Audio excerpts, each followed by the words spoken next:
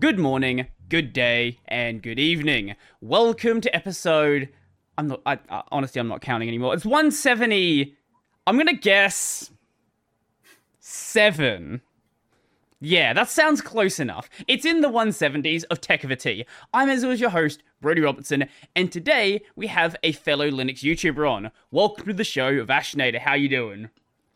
Doing pretty good. It's Friday, so I'm really glad for that and just ready for the weekend and then, holiday weekend too here in the US. So Oh I'll yeah, get because there. 4th of July is coming up soon, isn't it? Yes. Oh. Because yeah, you're what? So it's still June for you. Yes. Yeah, Yes, yeah, it yeah, is yeah. June 30th for me. Mm-mm. So how's your week been? What have you been getting up to?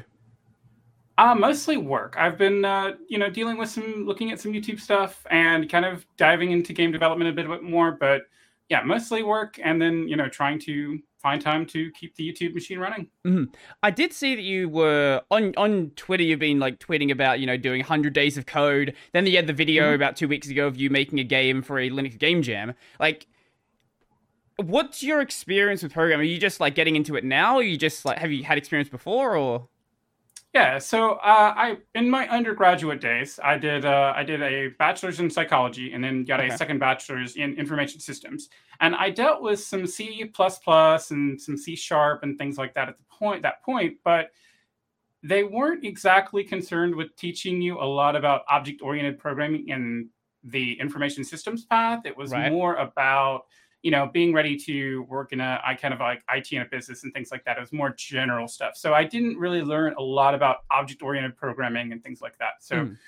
uh, more recently in the past, I think this really started in late 2019. Like I really began seriously looking back at Python because that's the language I had played around with a little bit and had more success with. And I Mm. started using that more and more and more in early 2020. I really just started doing more with it, trying to actually solve problems even for my day job at the time. Mm. So it was something where I ended up digging a lot more into programming and getting to understand a lot more about how it works. And so this is just me kind of trying to broaden my horizons.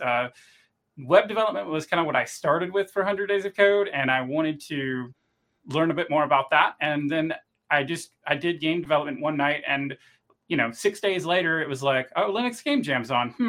Maybe I'll do that next year. And I'm like, no, let's just do it this year. Mm.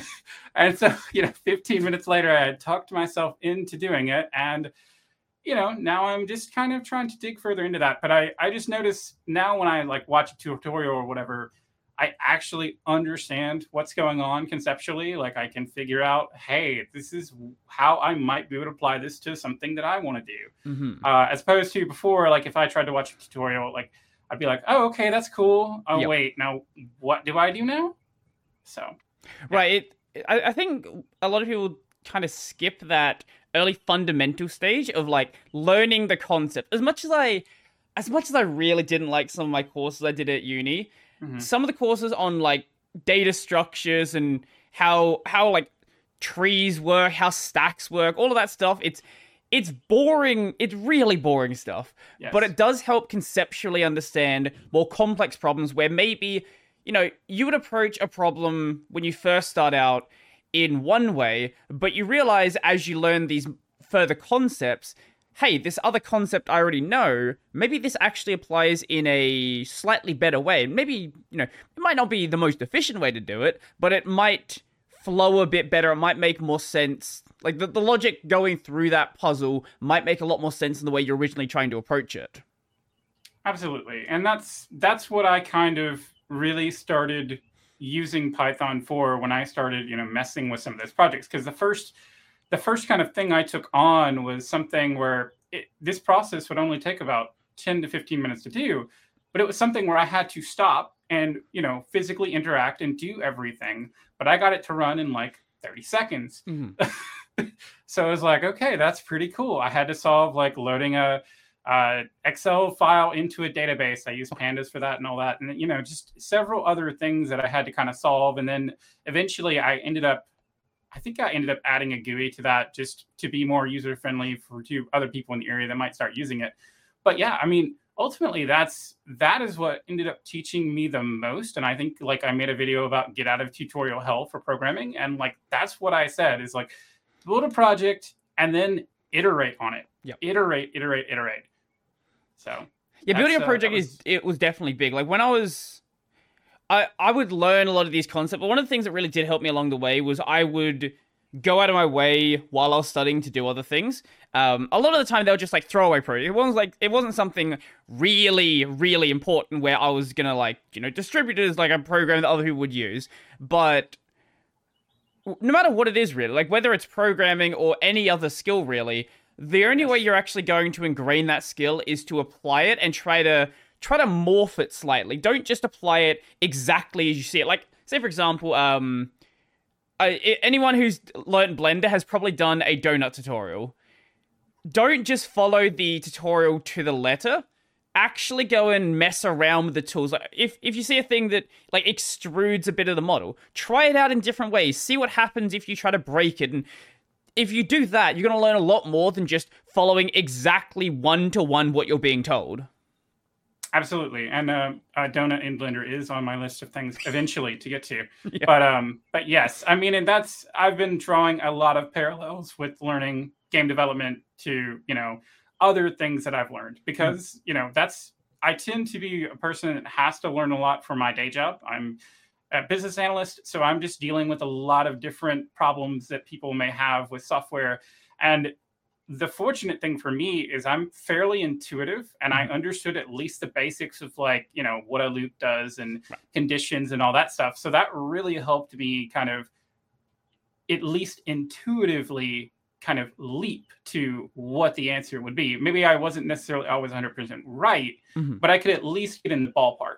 Yeah. And that's really something that helps a lot in constantly solving those problems for the day job is something that really kind of helped push kind of the IT skills further on too.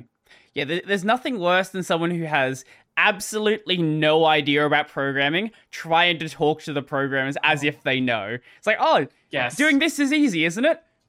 No. Go away. Yes. Do you want to pay us for the next year? Do you want to double my pay? No, I'm not doing that. Well, and that was, we had a famous saying back in one of my previous employers, like something like we could make it sing happy birthday if you wanted to, but it, with enough time and money. And, it's just one of those deals where if you aren't at least somewhat knowledgeable there, it is really difficult to conceptualize that. Yeah. It doesn't you don't necessarily need to be up on the latest tech stack. Like, following web development, for example, as you were saying before, like web development, I was super into at one point. And then it's like, every couple of months, the tech stack entirely changes. Like the problem with the web development space is a lot of the changes are run by these startups. And the startups, they don't have all of this technical baggage. So they're willing to try out anything. And when that happens, things get very crazy very quickly. Like I remember when people would run React. I don't even know what is the framework people like nowadays. I know there was a period where jQuery came back for a bit, and I don't know. I still find it funny when I hear references to jQuery because I do vaguely remember like people were starting to say don't use jQuery even I want to say like 5 or 6 years ago even.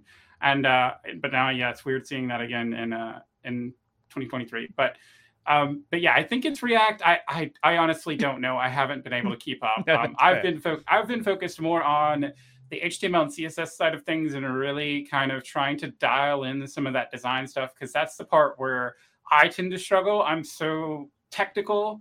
It's more of a struggle for me to focus on like, oh, okay, these colors look good together. Oh, this needs to be bigger. Oh, this needs to be smaller, whatever. Yeah, anyone who's seen my website knows that design is not my forte. I just have something that works, and that, oh my god, I've not updated this site in so long. Jeez, I need to do that. Yeah, I just have something that works, and then that's it. Like, I've said this a bunch of times, but when you have the option of not having a programmer being the designer, that's always going to be a good thing. Like, absolutely. There are some... I know there are some programmers out there who are great at design as well, but as a general rule, if someone is very specialized in programming, design work's not going to be good for them. So it's the same in the reverse. Like, someone who's, like, very specialized in design, maybe they have some level of programming experience, But Hmm. if you put them onto a really complex problem, you might get something like Yandere Simulator, where you have 10,000 if statements for something that could have been, a a very simple list. Yes. And it's just, yeah, it is very different. It is something where also at that point, when I think back to, business analyst and all that stuff, like you come back to the programmer is the one defining the requirements for the design. Mhm. And so you kind of don't have a separation of duties at that point anyway. What do you mean by that? So it's a separation of duties is like, so in general, if I, just for example, so if I work and I find requirements at work, it's a little weird for me to be the primary tester for those requirements because I wrote the requirements. I can say whatever passes the test, right? Right. Ideally, somebody else is going to be the primary tester for that because they're going to be the ones that are actually going to be able to say, hey, this meets our business needs. Right. While I'm just, I'm just the business analyst who is trying to help them get to that point. Right. Yeah, that's the value of third-party QA. Right, I see. Yeah, and so I think a developer and designer being the same person is similar thing. The developer can say, "Oh yeah, it looks exactly like I thought it should look." Well, yeah, the problem with the developer being the designer is you also have the developer is they're very knowledgeable about the project. So there's going to be design decisions they've made that make total sense to them. But the second that someone else sees it, it makes it's absolute nonsense. Like, why is this button in this place? Why is there no button for this? Why is this button in this menu instead of this menu? All of these little things are things where if you're making a project yourself, you are gonna get used to them. You're gonna get used to the weirdness about your own design. And for something you're making just for your own use case, like my bookmark script, for example, I don't have bookmarks in my browser. I have bookmarks in a separate application, and they open up my browser and open the tab in the browser. For me, this project makes perfect sense, but there are some really stupid things I've added to the project that other people have been like, hey, can you fix this? Like, if you want to fix it, you can submit a pull request if you want to, but as it stands, it does what I need it to do, and that's it. But when you are dealing with a customer, a client, whatever you want to call it, yeah, actually having someone else there to at least sanity check what you're doing is going to be incredibly valuable. Yes, and that's something that I unfortunately feel like the open source world misses at times. And I hate it because there are times where I'll find something and I just start trying to mess with it, and I'm just like, I don't know that this is really workable for me. And if it's not workable for me, who I'm a very function over form person, and if it's not workable for me, I don't know, I don't know. I think it's a tough sell. For a long time, Audacity has finally done something where they actually have the audio menu where I can actually see it properly. For a long time, their little audio drop-down boxes were screwed up, at least when you had this screen zoomed in. But they finally, I have no idea when they actually changed it. It's been somewhat recently, though. But... Well, yeah, Audacity was purchased by Muse a while back, and there was that whole drama when that happened. Yeah. But, hey, look, if at the end of the day, if the project ends up being better, for the user, that's ultimately what matters. I know a lot of people are very... Maybe this is going to be an unpopular opinion, but I know a lot of people are very... How do you say... set on exactly the way they want the FOSS world to operate. And that's great, because it acts as a counterbalance to companies like Oracle doing Oracle things.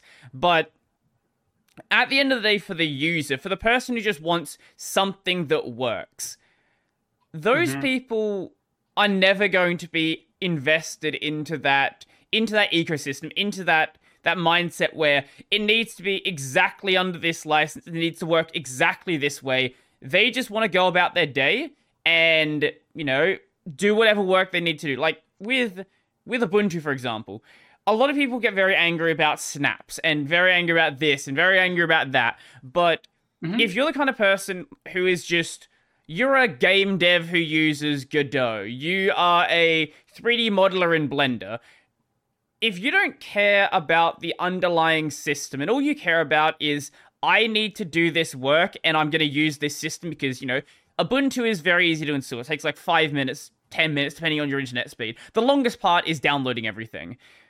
If you're the kind of person who's in that situation, it doesn't really, the rest of it just doesn't really matter to you. Absolutely. But that's also kind of my argument that I think more people would actually be okay on Linux compared to Windows. Because a lot of people just need a web browser. And that's really all they need. And you have all of this overhead in the underlying system on Windows that you wouldn't have on Linux. My parents ran MX Linux for like a year, year and a half or something like that. And I had to create like stuff on the desktop for them, but that was it. Once I did that, like they just pretty much ran with it and they were fine. So, I feel like that's kind of the thing that I think is important though, is your point there, because I'm not a big fan of snaps. I get why I understand why some people like them and some people don't. I understand what Canonical's trying to do. Personally, just not the best fit for me. But I'm not going to fault anybody that wants to use Ubuntu. That's their deal. If that works for them, that's all that matters. For sure. I want to dig more into that point you said about installing Linux for your parents.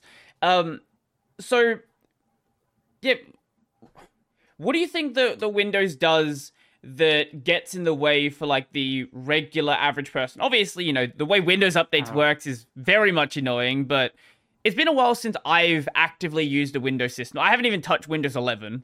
Like last time I used it was 10.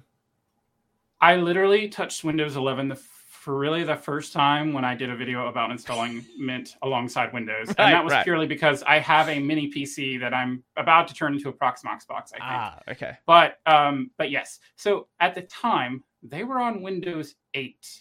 Oh. And so, or 8.1 or something like that. And this machine had, I want to say 4 gigabytes of RAM. It was one of those stupid low-end PCs that stores sell, and unfortunately people like my parents buy, even though I try to advise them not to. But yes, that is what they had. And so it was like, okay, I mean, they kept complaining about how slow it was. Come to find out, I think the thing had a spinning hard drive at this point. If it's Windows 8, it would have been during that era where you had the option of 128 gig SSD or 2 terabyte spinning drive. And a lot of people go with the spinning drive because, bigger number equals better. Oh, that didn't even enter the equation for them. But sure. Yes. Okay. Yes. You are totally right. It is around that time. And it was something where like once I installed MX and just flipped over to an SSD, like a small one, like that machine was fine. It eventually had an issue with the Wi-Fi that was nothing to do with the drivers. It just stopped working. Old hardware sometimes breaks. Yeah. But yeah, I mean, and that's how I ended up getting them on it, because ultimately, like, they were just like, they just needed something that worked, and Windows 8 was not working for them at that point. But I got Solitaire installed on there. I got the browser set up and added their favorites, and like they were fine. They could, honestly, if they probably could not have told you any difference in it, because I think for a lot of people, the underlying OS really doesn't matter, and that's one of the things that I think people seem to miss when they're trying to talk about like getting people to switch to Linux. Is most people don't even think about that question. Much less anything else. Yeah, I was telling my housemate about this the other day. There was this thing with apparently some Windows 7 keys can activate Windows 10 or something like that. He's like, well, if Microsoft advertised this, then people would just go out and buy Windows 7 keys and just not bother buying like the $90 Windows 10 or Windows 11 key. But most people don't consume computers in that way. Like, he's a gamer. He's built a computer before. He's like installed operating systems. But most people, when they get a computer, it is the computer. It is whatever comes. It is an appliance in the same way that like your fridge or your toaster. This is an appliance. If it breaks, it breaks. Maybe if it's expensive enough, you'll send it to like a repair person. But Besides that, like, you're never going to touch it yourself. Like, it's the same way that I am with cars, for example. I don't know anything about cars. If my car breaks, I send it to a mechanic. They know what they're doing. Like, I don't think there's anything wrong with this. I think these people just they have priorities on different things. Their focus is on doing whatever their job is. Their focus is on, just using their computer as a recreation device rather than I think that's a good separation. A lot of people or actually pretty much everyone in the Linux world uses Linux as a hobby, as opposed to using your computer as a recreation device. So it's the operating system itself that's the hobby, not the computer. Yeah, for sure. And there is definitely an element of that, I think, for a lot of Linux users. So I do occasionally hear from some that, they're really just trying to do basic computing. And they just got sick of Windows for whatever reason, or, their PC no longer runs it well, or whatever else. Well, no, I definitely know developers who are in that camp, like the people I was saying before, who just install Ubuntu and then just do some work on it. But absolutely.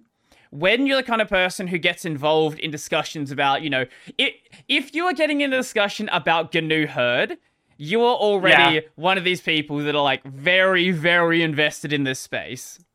Yes, absolutely. Yes. And those conversations are never going to even be on the radar of, most other people. Yeah. And I totally get that. If you care about, I don't think they probably should. If you care about Xorg or Wayland, Systemd or OpenRC, Pipewire or Pulsar, like, you are already very, very invested in this space, and you are not the kind of person that we're talking about here. You treat your computer as, as a hobby, as I was saying. It's something you want to pick apart, and you want to understand, and you want to just get it to be exactly the way you want it to be. Yes, and to some extent, that is a really interesting thing. At other times, it's a very annoying thing. Mm-hmm. Yeah, well, yeah. When Linux is your entire personality and the way that you run your Linux system is your personality, some of those people can get a little bit annoying for sure. Oh, I more meant just trying to find every little thing. I've been playing. Sure, yeah, that as well. Still. Yeah. But I mean, just trying to find every little thing that I have to do to make it, operate sometimes the way I want it. Right. But yes. There is that too.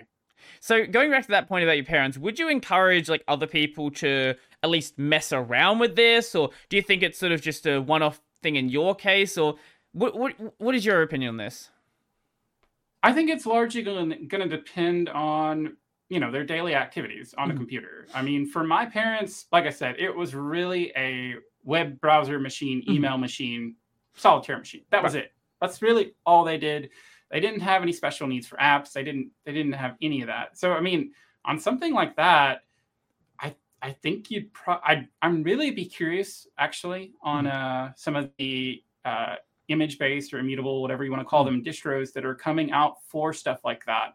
I don't think Ubuntu is quite there yet, but that's one option. Vanilla OS, obviously. But some of those like that, I'd be really curious to see that, because to me, that is where those types of things are going to also excel. I know they're going to be awesome for other use cases, but that's one option I think people kind of underestimate. For sure.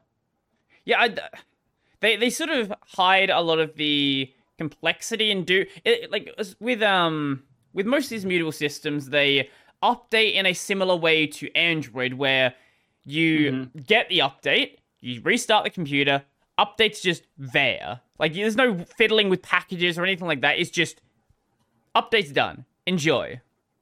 Yeah. And for these people in particular, like, that is perfect. That is exactly what they need. That's even less intrusive than, the Windows way of doing things. So to me, that's something where I feel like there are some people out there that are going to be, fine with that.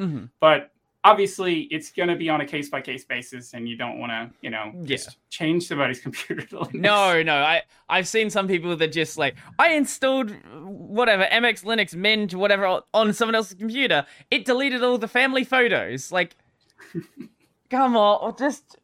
I know that you think that you know what you're doing, but please, if you're going to do that, at least back up the hard drive, install it on a second hard drive, and swap the drives over. Just do something that's not that. Yep. Don't do that. In my case with my parents, they don't even have a computer anymore. My mum just uses an iPad. It's a Facebook Hmm. machine and Yep. Facebook banking and emails. That's pretty much it. Yep. And I mean, and a tablet, a lot, and that's the other thing too, is, a lot of people are fine with just a tablet. Mm, I'm curious, how long we'll see desktop computers in their current form just because of that. But I still prefer a desktop machine because I mm. need, a capture card or capture card, a decent graphics card, all that kind of stuff. But I do wonder like how much longer we're going to see them in this form as opposed to something else. I just don't Mm. know what they're going to really go to. No, I've definitely heard people make this argument before. Where I stand on this is like I think there's always going to be a place as long as there is a market for PC gaming. I think that True. a lot of regular people, and well, I guess gaming is sort of very much in the mainstream now, but a lot of people who don't game, they don't really need a computer. Like this is why a lot of schools have migrated over to Chromebooks. Like the students there Hmm. do not need a when I went to school, I had a MacBook Pro. Like it was like 5 years out of date when I got it, but I had a MacBook Pro. That is way overkill. Way overkill for anything that you're going to be doing at a school. And because it was overkill, we were playing Halo Combat Evolved. But you don't need something like that for that system. But I think that the two things that are going to keep it going are the professional workspace, like, doing Hmm. 3D modeling, doing game development, doing programming, all of that. But Yep. even then, a lot of that work can be moved, especially programming. Like, you don't need a powerful local system to program, but if you can offload that onto a remote server, then you can do all the Right. same work. Like, this is what Torvalds does when he's dealing with the ARM-based version of Linux kernel. He doesn't have a super powerful ARM machine. He just offloads it to an ARM server. But I don't know. I'm curious to see where we go. I know there have been some. I know there's a lot of shift over to laptops. That's for sure. Like laptops, Yes. notebooks, those have massively picked up over the past like 5, 10 years. Especially as there's been more like bring your own device policies with work. A lot of people just have one computer. It is their work and their home computer. There is this, and now with the like sort of half what do you call it? Like it's half remote work, half home work. Like you're going back and forth. Oh, sorry, Hybrid. half office, half remote work. You're just like going in Yeah. between the office and home. A lot more people like have notebooks for doing that as well. So I don't know. I'm super curious for sure. And I'm luckily enough at one of those places where it's a bring your own device, and I've been using a Mac Mini, and it's okay. Mac OS does some really dumb stuff sometimes, but I'm actually in the process of kind of looking to see if I can get a Linux machine to Okay. do what I need to do, because I still need a Windows VM in Mac because there's like literally one task that I have to do that Windows is the only place that Yep. I can find to actually do it, and I don't have to do that often. So I'm really thinking like, okay, what if I can get all this set up on Linux, and Mhm. then maybe I just have Virt Manager or whatever running a Windows VM in the background if I need it. Mhm.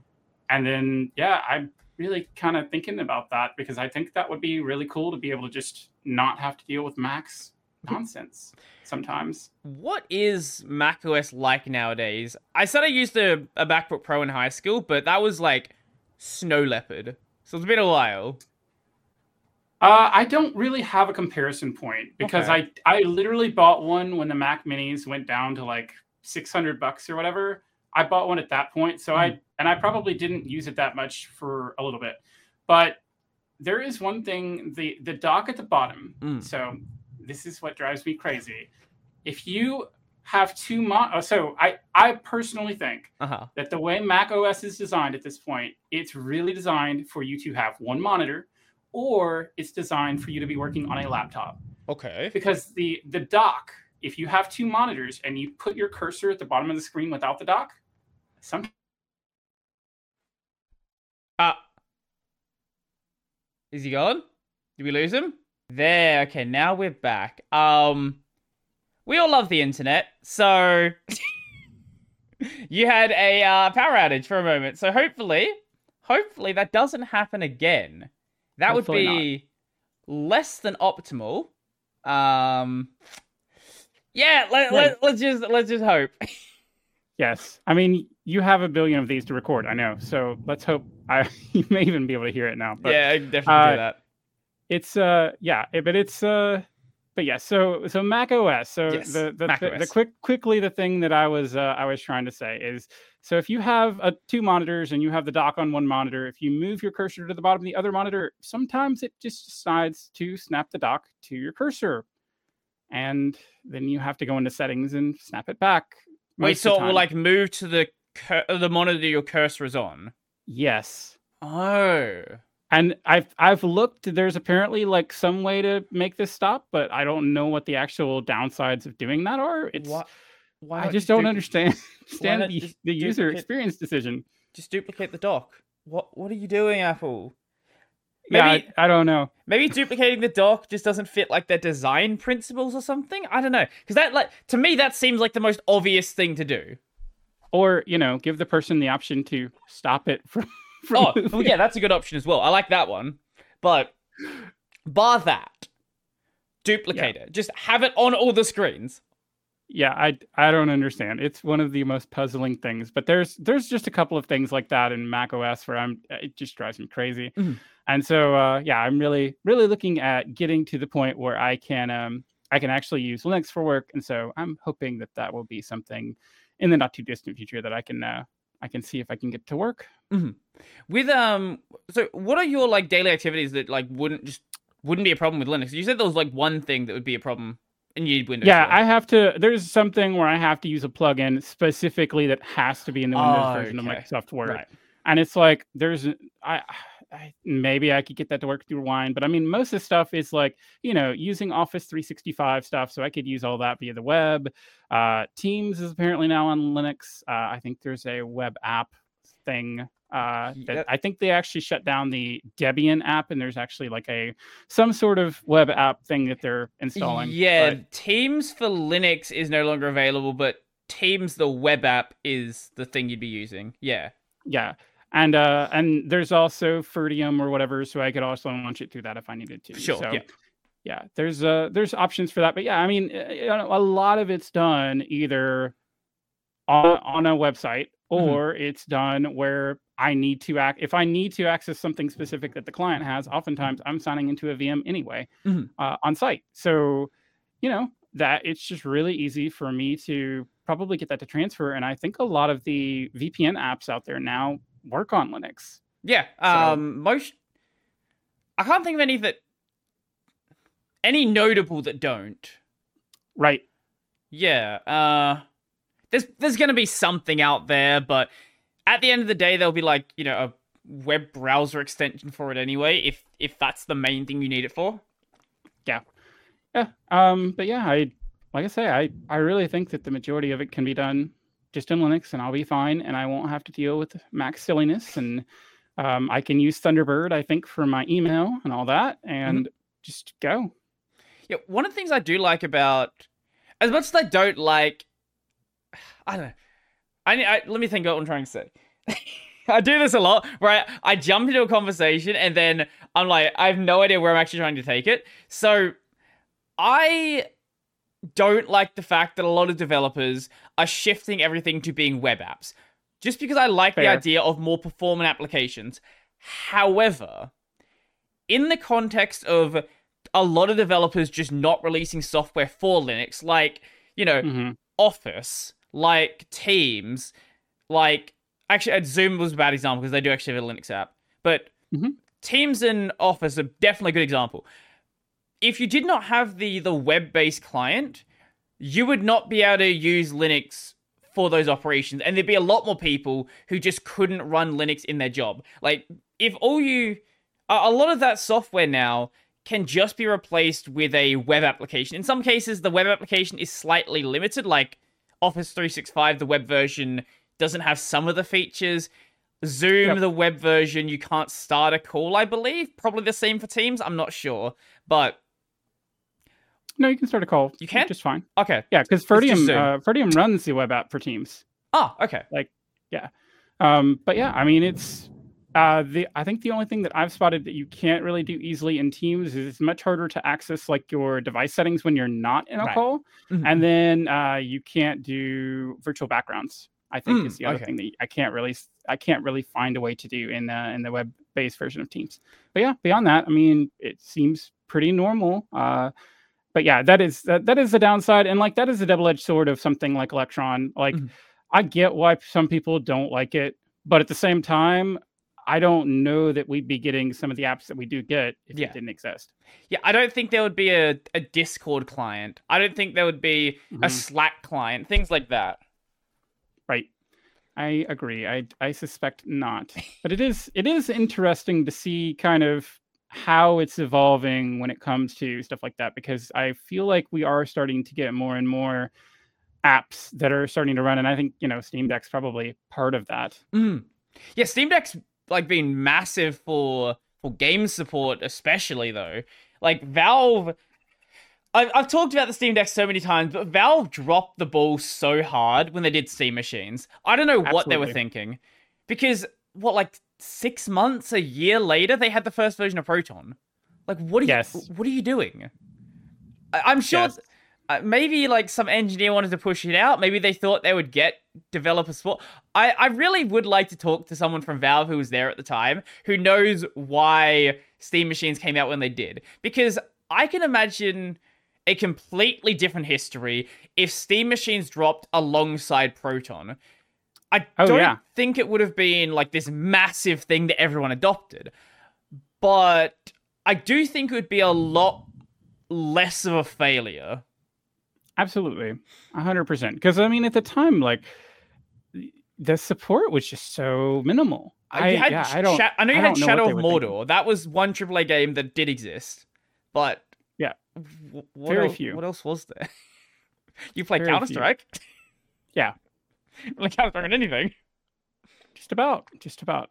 But yeah, I would be curious to hear that conversation. I am looking forward to that episode of Tech Over Tea when you get that one to happen. Yeah, I'll see if I can rope anyone into doing it. I'm getting slowly closer and closer to someone at Valve. I've been talking to Glorious Eggroll, the Proton GE guy. So like I'll get him on the show. If I get him on the show, maybe then I can get someone low at Valve. Eventually it's gonna happen. Eventually I'll find out why. Because if I get someone from Valve on the show, like just listen. You are going to be asked this question. I am not going to let you leave until you answer this question. I want to know. I mean, it's probably going to be the first question. Like, I just don't think you'll be able to stop yourself at that point. No, definitely not. I don't blame you. Because I remember when one of the most puzzling things. Like, I remember when the Steam Machine came out. Like, what year was this? When did Steam Machines happen? This is gonna oh my god, it happened in 2015. Oh, that was 8 years ago.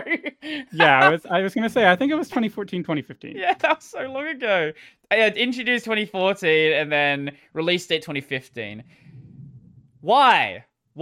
Just why? I don't know. But I thought Proton was a couple years later. But maybe it was a bit later. Maybe that was when it actually became like a thing instead of being talked about. Release. Let's see. Because I thought it was like 2018. Because I feel like I switched to Linux around that same time. No, I was wrong. It was a couple years later. Either way, why? Maybe Proton only happened because the Steam machines failed.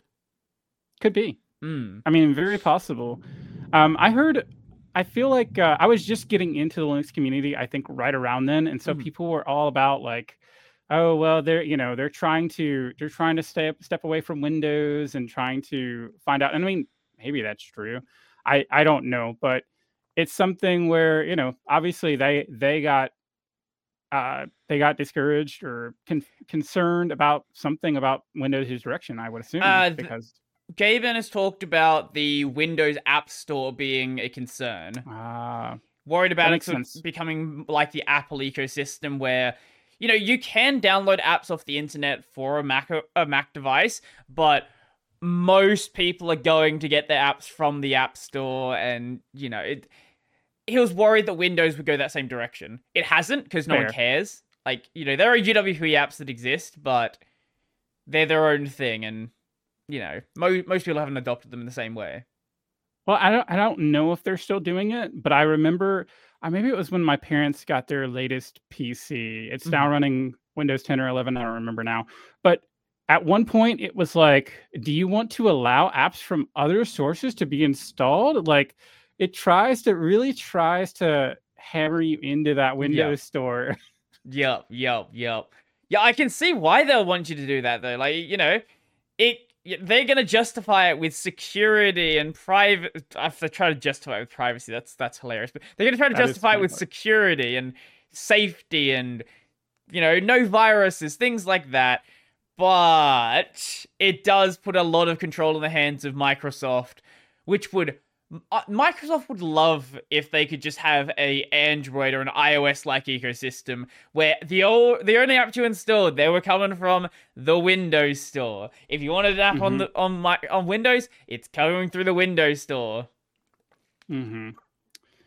Yeah, but yeah, so yeah, Proton came out, and I want to say it was just a couple months after that I ended up checking out Linux again, and that's when I first started really using it. So it's been an interesting kind of time to Mhm. see that develop even from that point, because even since that time, I feel like Linux gaming has come so far.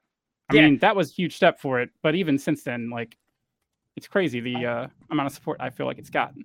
I believe here we go. Liam Dill put out an article on Gaming on Linux not that long ago. 10,000 games marked as verified and playable on the Steam Deck. That's pretty crazy. It is pretty crazy. Like, I remember when they first started doing the verified program, it was like a couple of I remember when they first started doing Proton, and it was a couple of games that worked. It was Hmm. like, here's this list of 5 games. I've seen the list before. Proton, release supported games. Because it was this tiny, tiny list. I'm not going to be able to find it now because it's from so long ago. Um, no, I'm not finding it. Yes, After this one, I have a good story from so long ago. do you now? Okay, I, Yes. I can't find it. It's way too buried in history. Okay. So maybe you have heard about this one. So I remember, I think it was your episode with the Linux team, I believe. He was Okay, talking about he was talking about Hannah Montana Linux, right? okay, okay. Did you know that there is a Rebecca Black OS? I am aware of that one. Yes. Did you know that they supported Wayland in 2013? When did Fedora start supporting it? Is that before Fedora? I'm pretty sure that's before Fedora, but I don't remember when Fedora did it. And fun fact, Rebecca Black OS is still being updated.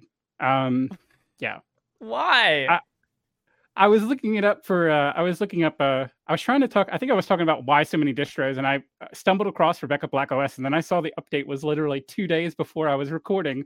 I'm like, wow, that's pretty crazy. And then, but yeah, they apparently implemented Weston in 2013. Rebecca Black It OS is a wasn't like Debian-based usable.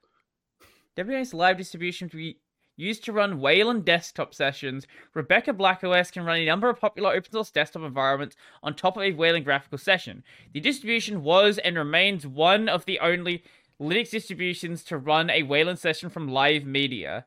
The distribution is available in 32. Okay. Wait, also it's a 32-bit OS support as well. They didn't drop. Yes, What?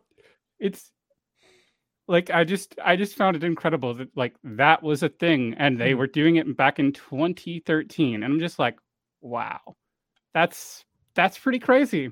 Yeah, no, it actually is. I got the idea to name a Linux distro after my favorite celebrity after I saw some earlier Linux distributions named after celebrities, and also this KDE blog post. This is amongst the first live distribution to provide a Wayland server. Wait, so it has nothing to do. It's not like Hannah Montana Linux, where it's like it's just Hannah Montana themed. It's just a regular distro that happens to be Yes, called it Rebecca is. Black OS. Yes, it is, and I think it even. I want to say that I even saw that he talks about that and like ultimately says something like, without the copyright material or something. Somebody was Yeah, comparing yeah. it to Hannah Montana without the copyright stuff. I'm like, I mean, okay, that's really random, but yeah, I mean, I was really surprised when I found that in the random internet Linux knowledge base. Mm-mm. There are a lot of weird, very weird projects out there that just someone felt like was a good idea at some point in history.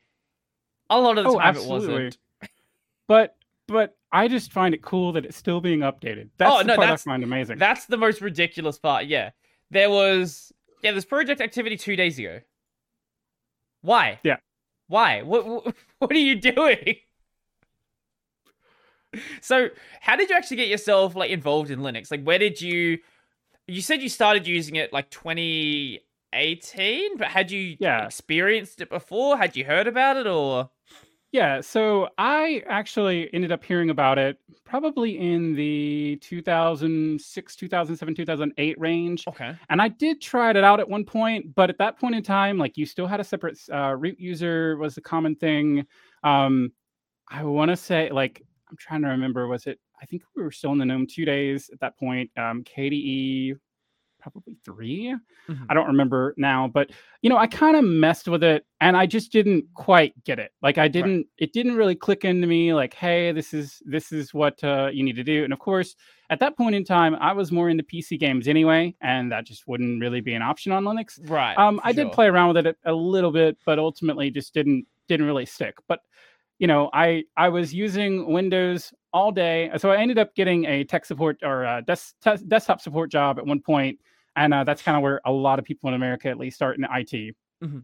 And so I was doing that all day, dealing with Windows problems all day, and then I would come home and hop on TeamSpeak and play PC games on Windows, and then my next job was again on Windows, and finally I just realized like I'm just really not enjoying any kind of computing outside of work. Like Mhm. I don't want to mess with my computer, and then like my main computer went down, and like I would just didn't care. Mhm. Like I was so unmotivated to fix it, I just didn't even bother.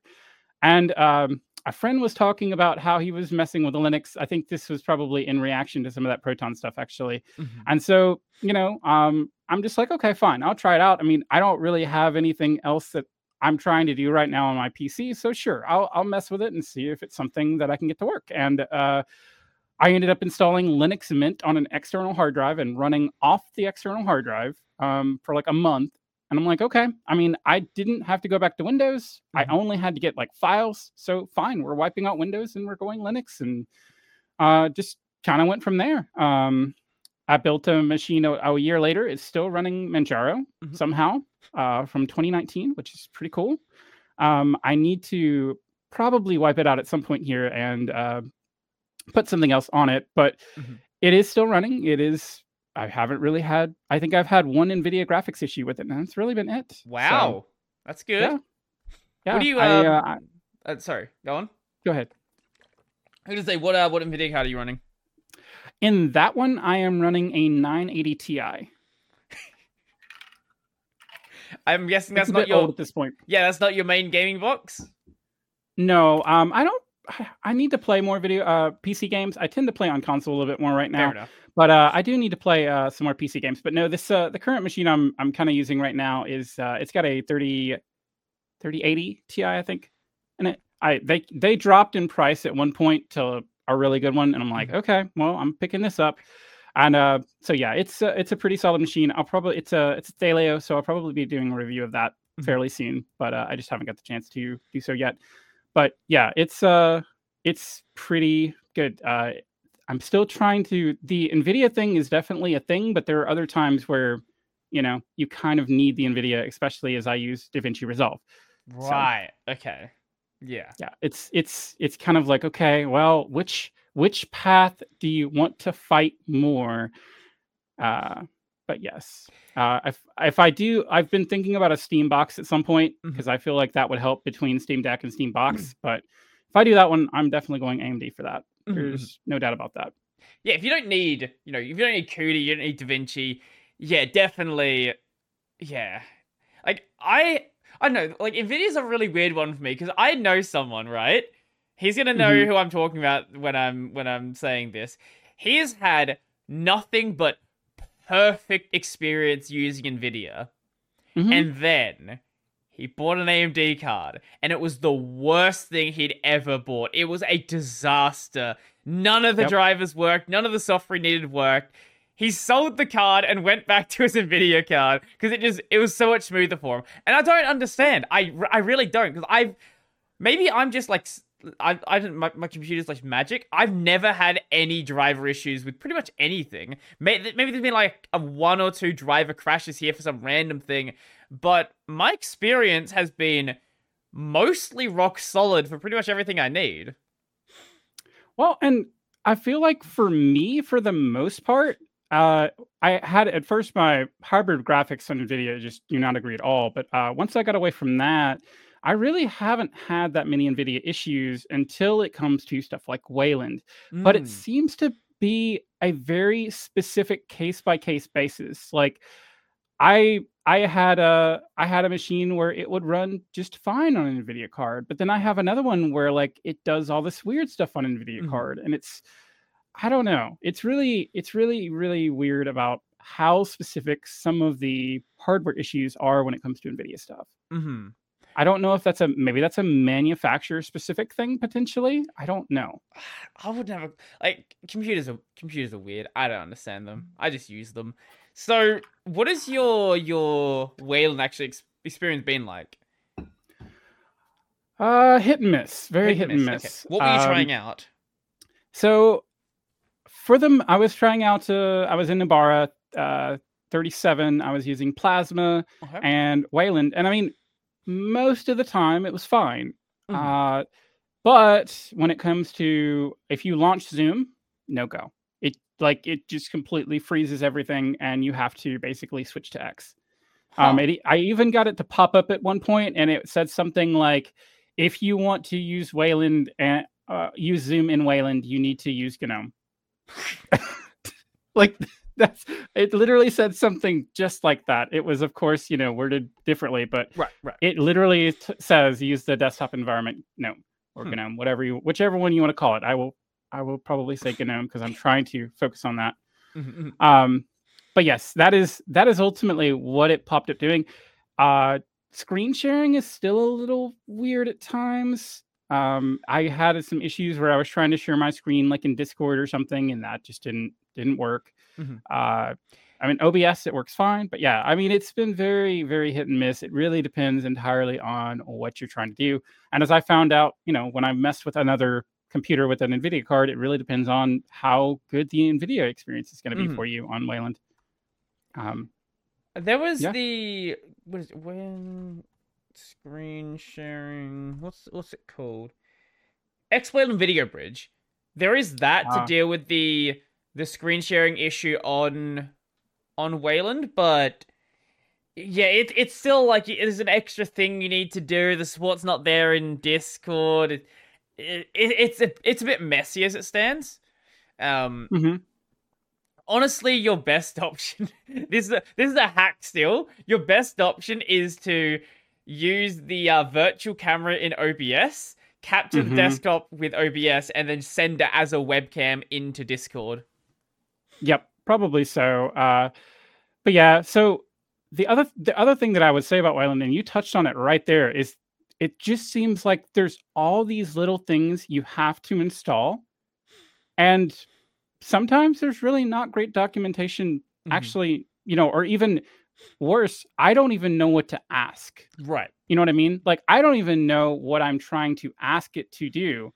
Um, And so, like the Hyperland, been looking at that a little bit, but the Hyperland wiki is good about some of that. But other times, like it's like, okay, I go do this, and then I go and I looked for this, and it's like, well, this is not working quite right. And it's like, okay, now what do I need to do? And now I Mhm. look for this other application. But yeah, that is, I think that, and there was something I was just comparing it to in my head. It's like, it's like a window manager. Right. It really honestly seems very similar to me because there's all these little things that you have to go and, tweak and set up Mhm. and install. I think for a lot of people, the Wayland experience is going to be GNOME. It's maybe KDE when we hit Plasma 6. We'll see. Hmm. Um, but right now, GNOME seems to be the most put together Wayland experience where it works as a thing. Like, Hmm. I like piecing together things and working out how all of these things fit together. I'm using Hyperland. I love it. It's a great experience, except when it crashes, which is sometimes more often than it should. Some of the crashes, though, are not actually Hyperland's fault. It's some other thing in the Yep. product stack behind it. Like, the GTK portal locks up Hmm. and crashes my desktop. I had a Brave plugin kill my desktop. I don't know how it did that. Wow. I didn't know it was possible. Yeah. That's really crazy. I've not heard of At something like least that, but that's what it said in my log. So maybe it wasn't that. It was just like that was the last thing the log printed out. But yeah, I don't know. The point is, we're I think functionality wise, we are probably like 95, 96% of the way there. But what we're still missing is that simplicity, is that, mhm. on X, you don't have to think about getting portals set up or getting all of the rest of this stuff set up. It's just there. When we get to the point where we have distros that ship all of this stuff just working, then I think for a lot of people, then it will be good. Yeah, I think for the vast majority it'll be fine then. And I mean, I do think I do think for if you're not running a video card right now, especially like I think you're probably fine for a lot of use cases in A lot of Wayland. the issues are also content creator things. Like, you don't have to worry about Yes, OBS not working if you're not using OBS. absolutely. Yeah, and I mean we are edge cases, obviously. Hmm. We're gonna be, but yeah, I mean we're also trying to constantly break our systems, installing stuff, looking at stuff. Yeah, Hmm. like I get it. Like I'm not going to be the ideal case for Wayland at this point. But yeah, that's been my experience. But I tend to agree with your kind of thought that in probably the next year or two, it's probably going to be good for the vast majority of people. I don't know if it'll be the next year or two, but I definitely do think next couple of years for sure. Like, 3, 4. I think by the time we hit. So there are definitely like murmurings about GTK 5 being Wayland only. And if that's the Hmm. case, then GNOME is Wayland only. By that Right. point, I think like a lot of the issues have been resolved, Hmm. and it's just a matter of putting them together. Makes sense. I think there will always be a place for for the hyperlands, for the sways, for the rivers, where it's a desktop that you piece together because, there's already that on the X side with the window manager stuff where, Right. you could go and install KDE, and KDE is going to work great in X. You could go and install GNOME or XFC or anything like that, and everything's just there for you as is. But like the reason why Arch exists, there's always going to be people that want to have this more, digging into the weeds, working out exactly how they want things to fit together. Maybe not even fitting things together. You just grab two puzzle pieces that don't fit, and you just jam them together. Like, oh, that works. Might as well. It does the job good enough. That's half my system.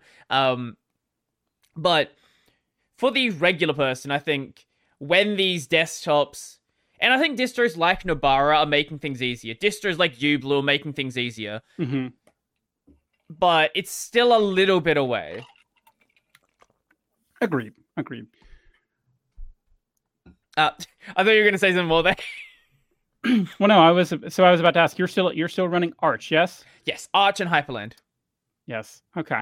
Yeah, I'm running Arch right now. I'm running i3, the Arco Linux i3. I Okay. I actually think that they probably should split the config file out into multiple files, but that's just me, because it's kind of annoying looking at an 800 line file. Yeah, I've looked at the Arco configs, and Arco is a great distro, and it had a great. I guess it's not really a distro because it's just Arch upstream. Hmm. It's just, I guess you'd call it like an Arch configuration script, effectively, in the form of an Yes. ISO. But Arco's configs, we've talked about these before. They are too comprehensive. Like it. Hmm. I looked at my I have Alacrity installed, and Alacrity, the developers, wrote a ridiculous config. It's like 1,500 lines long. It's got all the documentation in the config, and that's fine for one application. But when every single application has a 1,500 line config, like, I don't Yes. know how to deal with this.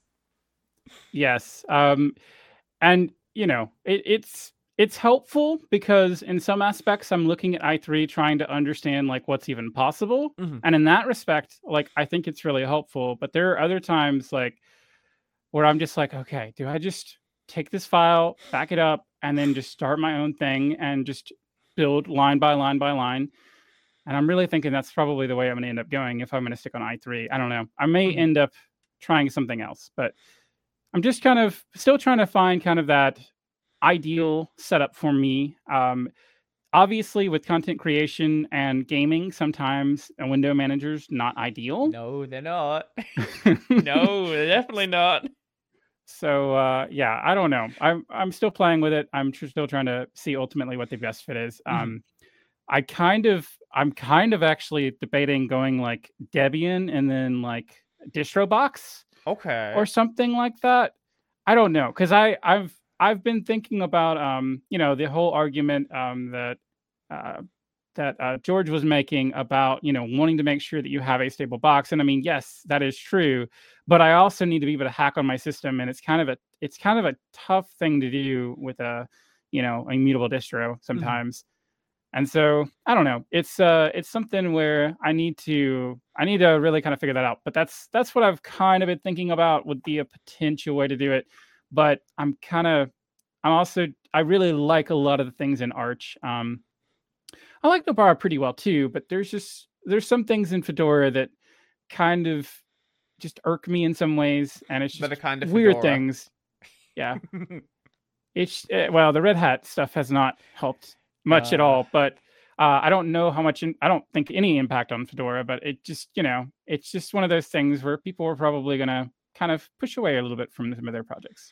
I had so many people who just okay, every time I talk about Fedora, there's always people like Fedora is controlled by Red Hat, it's controlled by IBM. Except in this one case, when I talked Yeah. about like, Red Hat doing their thing, changing the source code, I had people being like, is Fedora gonna be okay? Is Fedora fine? Like, guys, did everybody forget that Fedora is a Red Hat project?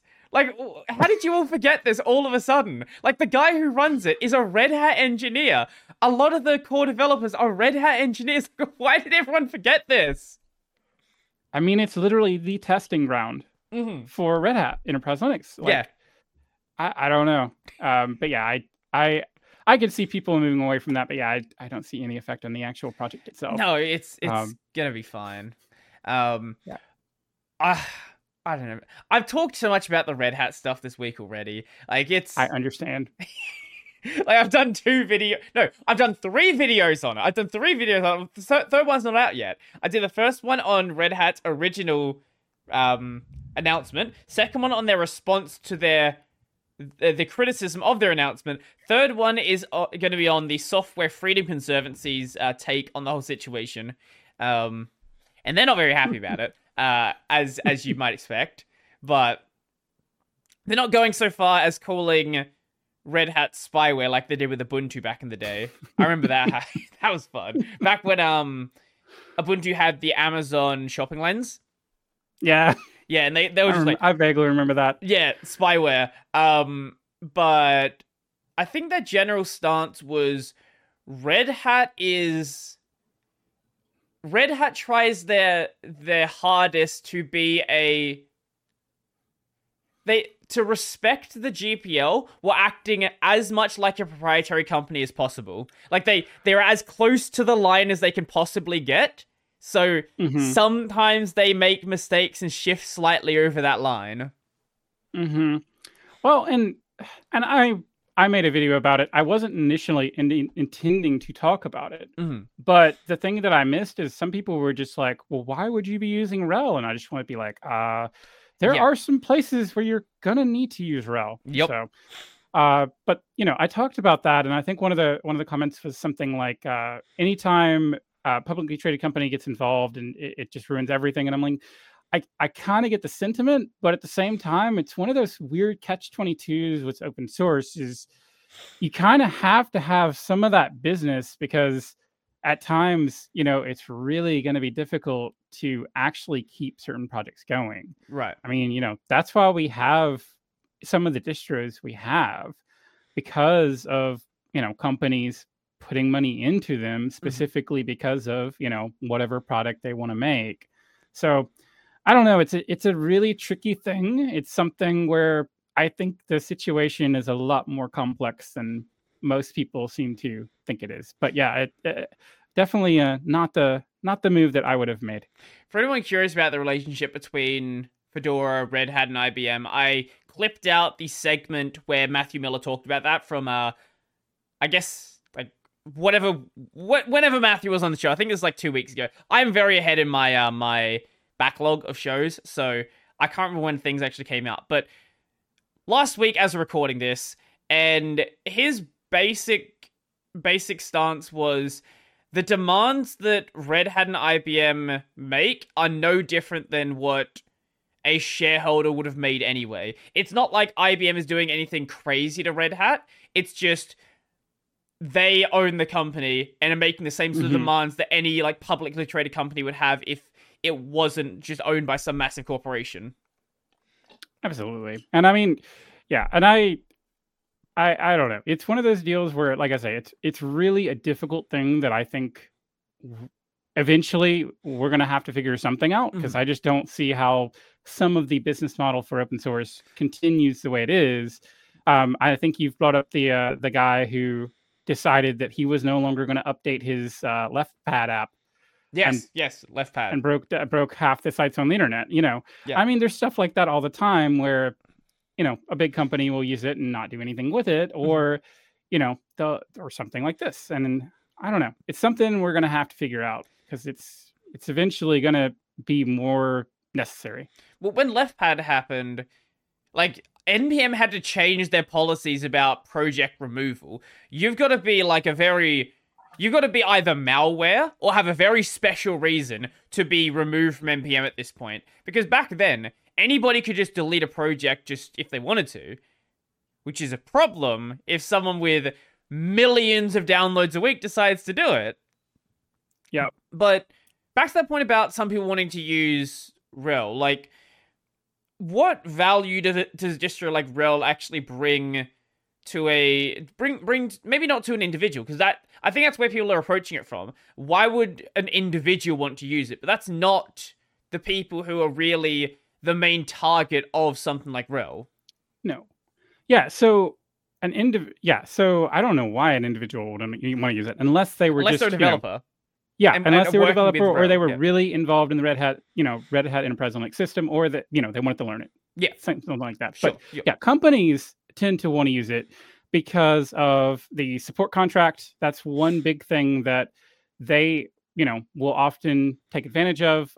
I was talking about that in my video, that ultimately, like, the support contract for RHEL, if you have like a level 1 outage or level 1 severity ticket, like, they have to respond to you within an hour. Level 1 being keep, like, your production system is down, losing data, something like that. Yeah. So that's their most severe ticket. And like, they have to respond within an hour. They have to keep talking to you every hour, like within an hour every time. They have to keep replying to you within an hour. And it, for like their premium customers or whatever, like, that is 24/7, 365. So that is one reason. And then also the fact that certain products actually require you to have a specific, setup to get support for them. Oracle's really good about that. I know we all love Oracle, Oracle. But yeah, that's another reason why, some places do really want to use Red Hat Enterprise Linux, is because they want to have support from the product that they just, bought a license for. But then the other thing is, like, I don't, and you mentioned this, I think, in a previous episode, and I was like, yeah, that's very true, because, the size of Red Hat compared to Canonical and SUSE, like, those are the only two kind of companies I know that are even in that sort of even, I don't even know if I say ballpark. I don't even know what I'd say. Universe, because I mean, Red Hat is so much bigger. Yes, it's like 10 times at the least bigger than Canonical, if not 30 times bigger, depending on how much the price would actually be. So yeah. So according to a Google search that is probably very accurate, Red Hat's revenue in 2018 was 3.4 billion. Keep in mind that's 2018, so that's actually before COVID, and they skyrocketed in value. Um, Yes. Canonical in 2020 at 141 million, and then SUSE 450 million. Right. And so like I just looked at like what each company was worth. So Red Hat was Also, for sold for like context, Microsoft is 168 billion. So, yeah, yes. Yes. way So, bigger but than all like of them. but yeah, so SUSE, the market cap, SUSE, the market cap for SUSE is like $2.6 billion. So if you Mhm. wanted to buy SUSE, it would be $2.6 billion just in straight stock, right? Canonical is obviously not publicly traded, so I think the numbers I saw, it was like this was a couple of years ago, so I assume it's probably went up. But the numbers I saw were like $1 billion to $3 billion, Right. and then it's like okay, and then Red Hat's over here being sold for $34 billion, and it's like I mean, it's just a completely different world. Yo. Yeah. Red Hat is massive, is the point. How did we get to this? Where were we going? I don't remember.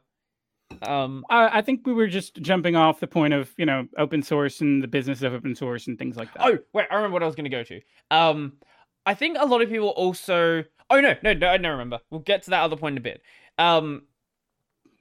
This gets back to the point of why a lot of companies were using things like CentOS, and why companies started using Rocky Linux and Alma Linux, because there is a lot of software packages built with that system. A lot of people on the desktop, they think about distros as in like a mostly interchangeable thing. Like you could just use this distro or that distro. But when you have a software package built specifically for RHEL, you need to be on RHEL if you want any reasonable level of support. And then distros like CentOS and Rocky Linux and Alma Linux come along, and they are one-to-one compatible. A lot of people didn't understand why would you want to be one-to-one bug for bug compatible with RHEL? Like, what is the value there?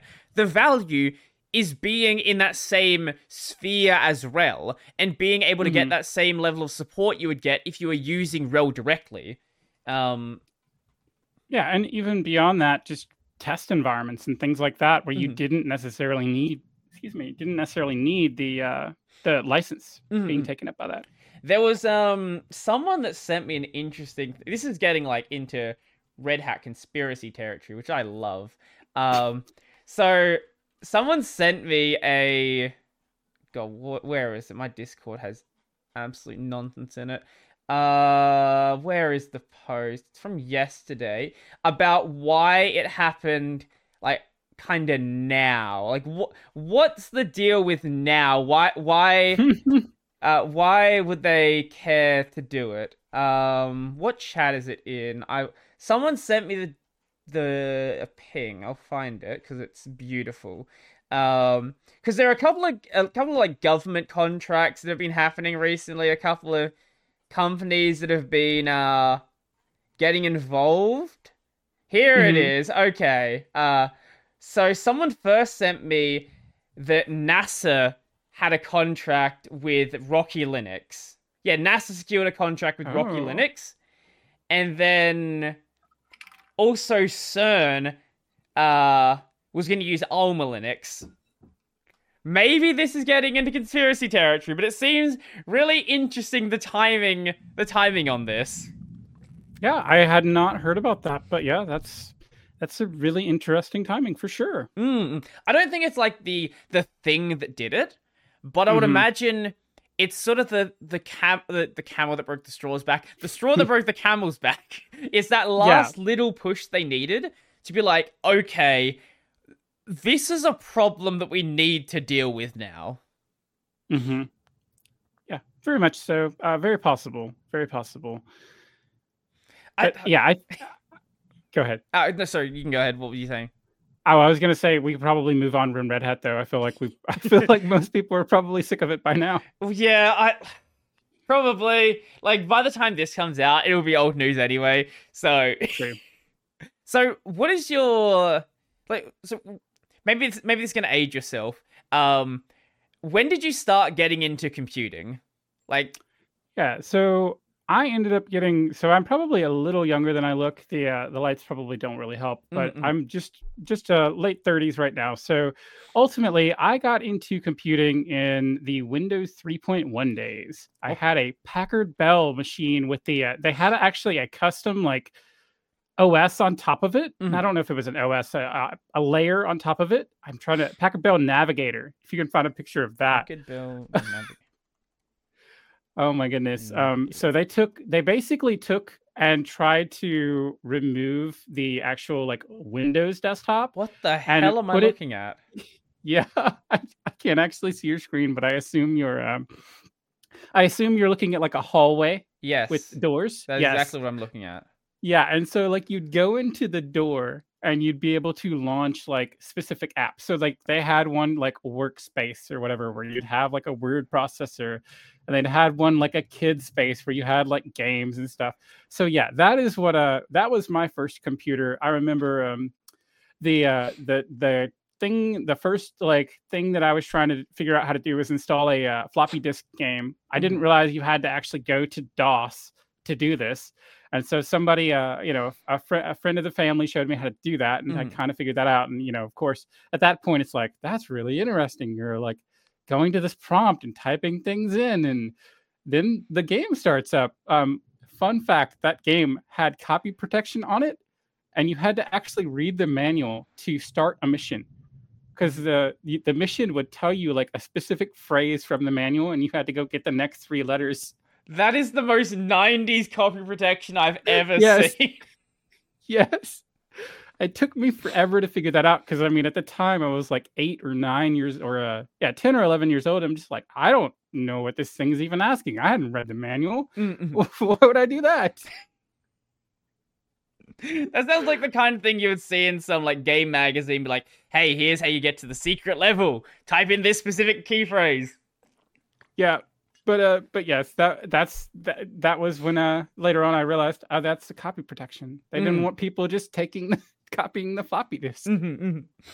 There's some great copy protection from that. Like before we had like DRM like we have now, some of that early things, like some of those early things devs tried, just they were just fun. My favorite one is Spyro, where the game mostly works fine, Hmm. but you get to a certain boss and it just resets the entire game.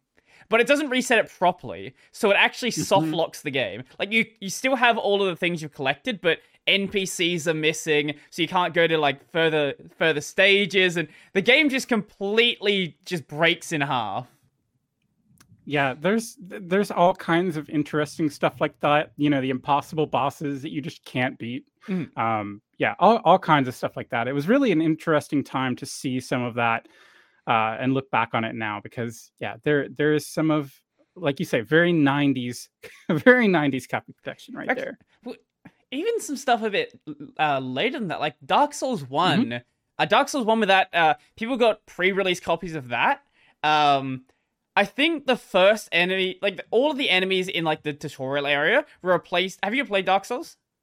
Yes. Okay, so all of the enemies in the asylum were replaced with Black Knights. Mm, So, and that was before you even had your sword, so you could get through it. You absolutely could, but you had to get good at the game very quickly. yeah, I probably could not get through it. Um, yeah, I haven't got too far into the Dark Souls stuff. I did get a lot into Elden Ring. That was a lot of fun. I've not That touched game it yet. is I need to. insane.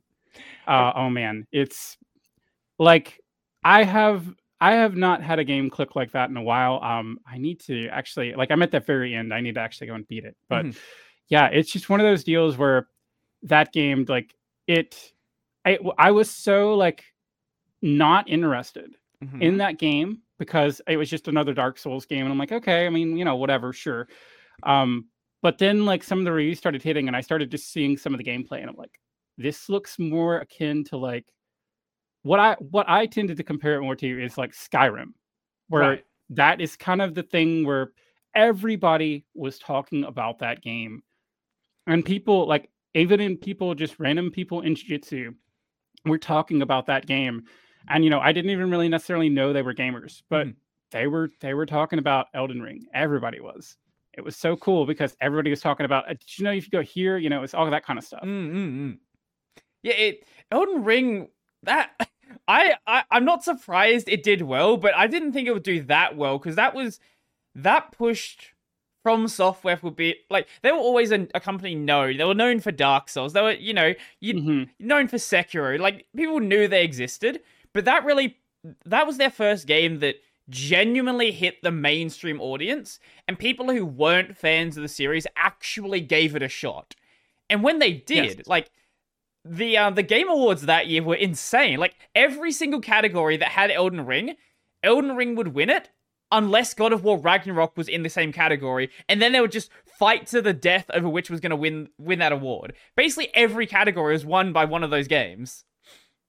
Well, and it's also just crazy to me how I feel like a lot of open world games now, like it's just crazy to me the level of detail that they actually had in Mhm. comparison. Because I mean, sometimes you get a lot of more kind of procedural generation stuff, Yeah. and like a lot of it felt very specific and very specific. Mhm. And so I think that's something that really stood out about that game to me. But it's something where it's like I'm not saying it's like the best game ever or anything, but like it was just a really awesome game, and it came out in a year where I mean, beyond God of War Ragnarok, I don't know that there's much else that really stood out to me In in the AAA general. scene, not really. Like there was a couple of good indie games for sure. Like Absolutely. Stray came out that year. Stray was Yep. also incredible, but AAA wise, like I can't think of anything. Nah.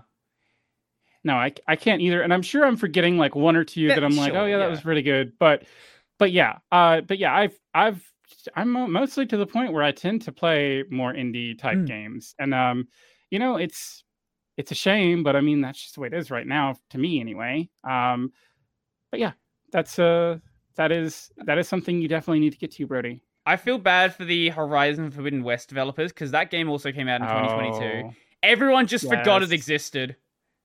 Oh, wait, yes. a Spider-Man game also came out. Okay, sure. Uh, Oh, that was a yeah, remaster. Ah, yeah, okay. yeah, That doesn't count. yeah. So Spider-Man when it first came out, like yeah, that game was awesome. I haven't played that. That was honestly one of my favorite games that year. I'm not a big like superhero guy. I recently watched the Into the Spider-Verse and then whatever the sequel was called. I don't remember what. But I actually do want to go and actually play the PlayStation Spider-Man games, the Amazing Spider-Man, Miles Morales, all that stuff, because they seem really fun. Like I Yes. it seems like something different from what I would normally play as well. Because I am very big on JRPGs, and Hmm. it's nice to try out something different from time to time. Oh yeah. So I don't have the fancy figures that you do, but I mean like I have, I've been watching anime since like I was a teenager at this Mm, point. Because that was actually when it first started like actually becoming a thing over here. mm, Like mm. Yu Yu Hakusho and Yep. Dragon Ball Z and all that. That's when all of that was coming out. So yeah, I'm into the JRPGs as well, Chrono Trigger, some of those classics especially. Mhm. But yeah, the I need to get into Final Fantasy 16 and I just haven't yet, but it's on my list. Besides Oh, besides 16, which I'm also playing on stream, very good game. Highly recommend it. I'm not gonna say anything about it because you just need to play it. Uh, yep. but I'm also playing Final Fantasy 12. Nice. It's actually kind of Nice. fun. Very different game. Yeah, it's I don't know. Like I don't know how to explain 12. It's a because it's a game that you can make play itself if you really want to. Yes, with the Gambit system. Yeah. Yeah. Um, and I hear this is obviously Zodiac Age, but I hear the Mhm. original version was a lot harder because Zodiac Age is not difficult. Zodiac Age is very easy. Pretty much every encounter in the game can be solved by spamming Thundara until you get to a boss that has Reflect, and then you wipe your entire party because you don't really have Reflect. Then it just reflects Great. your entire damage back on yourself. That's great right there. I don't. I didn't. one thing that stood out to Final Fantasy 12, because I think before that one, for Final Fantasy 10, obviously 11 was online, but Yeah. Final Fantasy 10, Final Fantasy 9, 8, and 7 were more focused on like the characters, and Final Fantasy 12 was really more focused on like political stuff going on Yep. in the nations in the game, and you were just kind of like there a lot of times. Well, yeah, the main But character technically is supposed to be Vaughn, but like he's not the main character. yeah, He just chills in the background half the time while Ash is doing stuff. Lars is doing stuff. Pinello's even more important than he is. And I don't know. It's kind of nice to not be. It's nice to play a game sometimes where you're not the chosen one. Maybe you are the chosen one. I've not finished it, but you're not the chosen one from the start of the game. Like you're not. Yes. Everyone's like this is why I'm also FF14 player as well. This is why I really like. I played a while. This is why I like Stormblood, because in Stormblood you are basically just another soldier. Like, you know, you are sent out to go kill the big scary bad guy when they show up, but half the time, like, you're not there to solve everyone's problems, like you are with most of the other expansions, and like you are in most MMOs. Like, you know, you play WoW, for example, you are there to save the day. You are there to, you know, you're the key focus. It's nice to do something different. It really is. Yeah, it is. And it's always interesting when a game tries to do that and then they just kind of don't. But yeah, it's interesting to see how they go from you're not the chosen one to you're the chosen one, or, you know, how they just start you out as the chosen one from the beginning and all that. Yeah. But yeah. I've been what have I mean to play? I've got a bunch of games in my, you know, you always have a ton of games in your Steam list where you just like, I need to play this at some point, but, you know, I'll get to it eventually.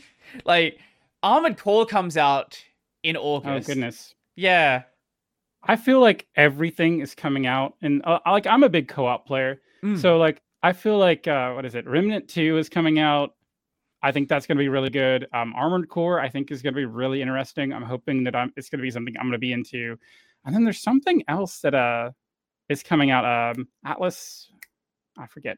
Anyway, I feel like there's several co-op games that seem like they could be pretty solid coming out in the next couple of months. So it's going to be interesting to play that and see, you know, what ends up turning out good, what ends up running on Linux and all that good stuff.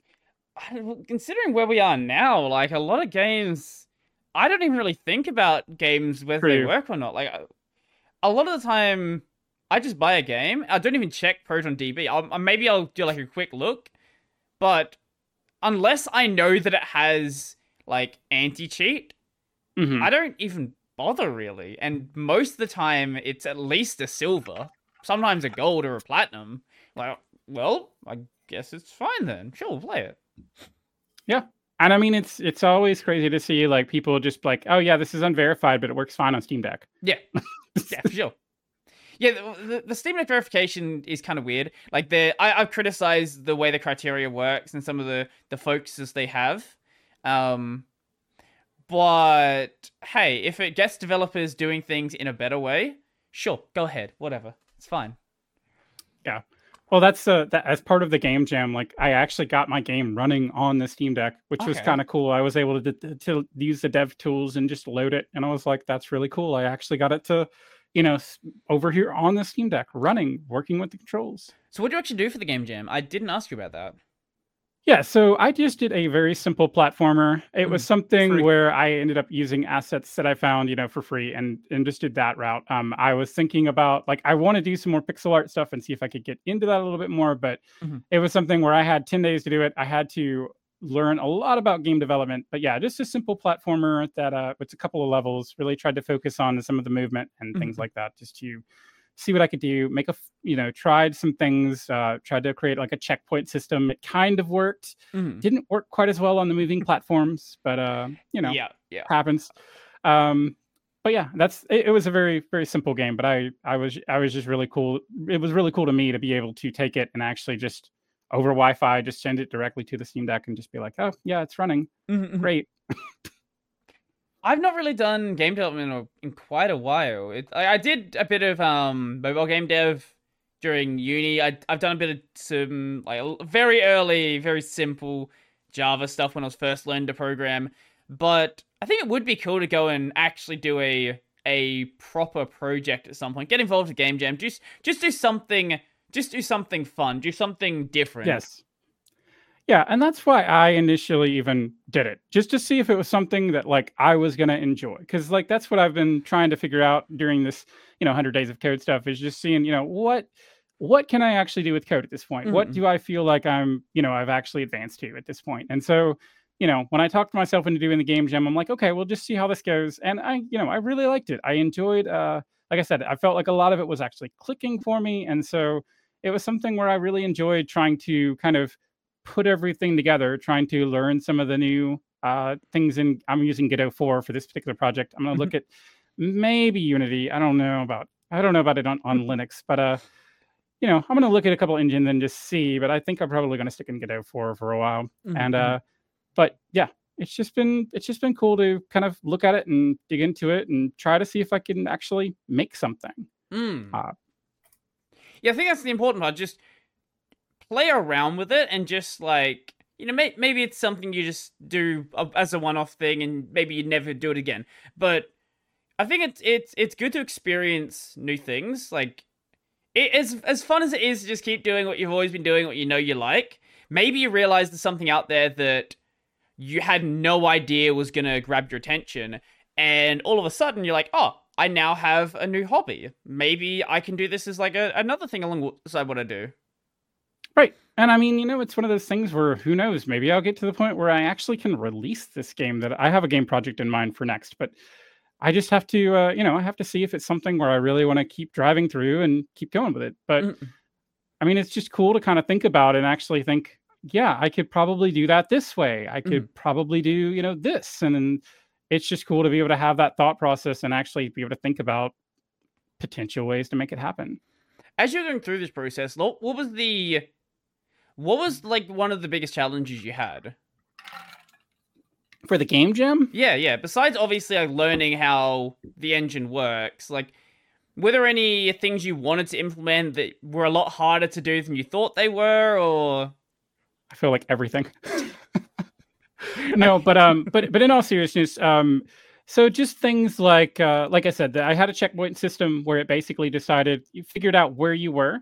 And then if you weren't on the ground, it wasn't going to update the checkpoint. But when you got to the moving platforms, those are constantly moving. So I couldn't just use a standard, global position at that point. So it was something where I would have liked to have figured out how to make it work on those where you'd reappear back on that platform, but just ran out of time. The other thing that I really found difficult at times was actually level design, because, not being as familiar with like necessarily how far a jump's going to go or anything like that with the setup I had and with the time I had to do it, that's where it was a bit tricky to kind of see that and just kind of think about, okay, what would be cool to do in a level. So I think I think in the future, if I end up doing anything where I need levels like that, I'm probably going to try to draw them or something first and just see something like that. But yeah, that was one tricky thing, was just that, and just kind of really thinking about what would be worth adding the things, adding some of the things like jump buffering and coyote time and things like that. Just some of the niceties that people like in platformers and all that. Was just getting all that working wasn't too big of a deal. But yeah, just kind of when it came to some of the nuts and bolts of how to actually make it more fun, that's where it really starts to get tricky. Right. With your checkpoints, were you doing them like every so often, like every time, like certain amount of time they would trigger, or was it like a marker on the ground? Every certain amount of time they would trigger. I think I had a... Go ahead. What I was going to say is, I think if you did a marker, that would actually make it a lot easier, because then you could say the checkpoint. So instead of referencing a position in the world, you can reference the checkpoint itself, and then as you need to go back to the checkpoint, you can use the current location of the checkpoint as the reference point to teleport to. So if you do have the checkpoint moving, then you should be able to update it as it has the platform going back and forth. very possible. And if I end up doing a game like that in the future, that's probably the approach I'll try. But I was just something like that was honestly just a feature that I was just like, it'd be cool if we could have a checkpoint. So, if the person's on the ground for longer than like, I don't know, a second or whatever it was, then we'll mark that down as their checkpoint. And but yeah, Godot has a system in place where you can basically have something run every frame, and so that's what I essentially tied it to. And if it's like, okay, if this timer's done and they're on the ground, that's a checkpoint. I think the other way you could do it is you could check if there's ground below the player, and if there isn't, move them to the nearest ground. That's the other way you could approach it. That might be another way to try it too. Yeah. Maybe you'd want to move them backwards so you don't end up using the checkpoint to skip jumps. But I don't know. There's certainly ways it could be done. Yeah, I also could have just not done it on a moving platform. Right, fair enough. I probably just could have said, if the collision layers are moving platform, just not do it there. Sure, I probably could have done that. Yeah. But but yes, obviously now, like, I feel like I've learned even so much since then, just because I've been able to go back and really try to focus more on learning and just kind of expanding that knowledge. But yeah, I mean, it was like, I just remember that Saturday morning, I had signed it. It started on Friday night, US time. And so I signed up, and then like that Saturday morning, I just sat and just kind of stared at my computer. I'm like, what should I really try to do? Did you have an idea before you went into it? No. And so I tried to think up one that night, and I'm like, okay, so maybe like an action platformery game where, you're taking out robots, because my story quote unquote idea was that AI had tried to delete the Linux source code. I mean, it's a Linux game jam, right? So something silly like that. But ultimately, then I'm just like, after lunch that day, I'm just like, you know what? I probably just need to strip this down and just go basic platformer, just see what I can do, try to learn as much as I can this weekend. It was a holiday weekend, luckily for me. So I was able to spend a lot of that time just kind of focused on learning as much as I could, and then kind of started it back, really pushing on it on Monday. So yeah, it was, but it was a fun experience. I definitely recommend, if you're going to do a game jam, to look for one that maybe doesn't just last 48 hours. That sounds like that would be a real challenge. 48-hour ones are interesting, but then you end up having, you have people that do, 30-hour days. Some people will just go the entire game jam and not sleep, or they'll have like an hour nap somewhere in between. Yes. And I don't really want to do that at this point. I am one of those people, like, I have a general kind of schedule that I stick to regardless of the day of the week, even on the weekends. Like, I'm probably going to be up tomorrow by 4:45 or 5:30, something like that. And people are like, on the weekend? And I'm like, yeah, that's the only way you can make this work. Like, that's the only way you can make that happen. If you don't get up on the weekend, you're probably not making that happen in the week. No, I don't get up at 4:45, but I do have a schedule. I'm up at like 8 o'clock every day, because I work nights as well. So I'm getting home around 11 o'clock. I go to bed around midnight. I'm not getting up at 4:45. I'm doing that. God, no. But yeah, I think a schedule is really good. A schedule is a good thing to have, because it keeps you, like, I know people that have, like, and I did this as a teenager, where it's like, oh, I did this in college. Yeah. I go to bed at 3 a.m. Then I go to bed at 6 a.m. Then I go to bed at 1 a.m. Then I go to bed at 10 p.m. And then it's like, you just never end up like having anything consistent. And when you're young, you can do that. But absolutely, the second I hit like 21, 22, I'm like, no, this is too much. I can't do this anymore. I'm 25 now. I'm too old for this. It's not gonna happen. Yes, and that's but yeah. So I generally just stick to the schedule, but I get up so early because I like to try to work on stuff before work, because I'm generally trying to learn about something about programming, or maybe I'm working on YouTube something. I've recorded videos during that time at some points. There was one video that I just had a title at the bottom. Yes, I'm recording this at like 6 a.m. So yeah, I mean, like, I do tend to get a decent amount done at that time before work, and I find it really useful to start the day that way, just to kind of really put some of that morning energy in there, because I feel like sometimes by the time you're done with the day, like, it's at least for my job, when I'm kind of working in that same space that I'd be working on for YouTube or programming or anything, it's just a different thing at the end of the day sometimes. Yeah, if I'm gonna get up early, well, I usually like to start my day with a workout. So like get on the bike, do things like that. I usually don't start working before like 9:30ish. This is YouTuber life. If I didn't work the job I do, my sleep schedule would be even worse. I'd be like, 3 a.m. every day, get up at midday, but I'd still be getting my like 8 hours. Like I'm gonna get my 8 hours no matter what happens. They may shift to some ridiculous time, but it is going to be a schedule there.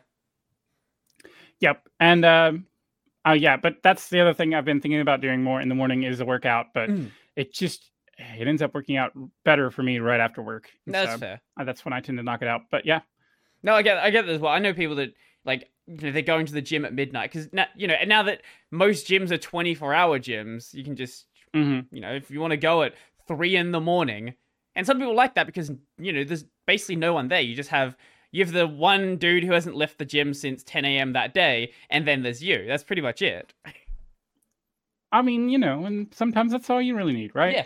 I just tend to work out here. I have my own equipment, some equipment anyway. So I just tend to do that. But I do jiu-jitsu and Muay Thai. So that is the other thing I need to get back to. I haven't been as much lately just because I have been so busy, and it's one of those opportunity cost things.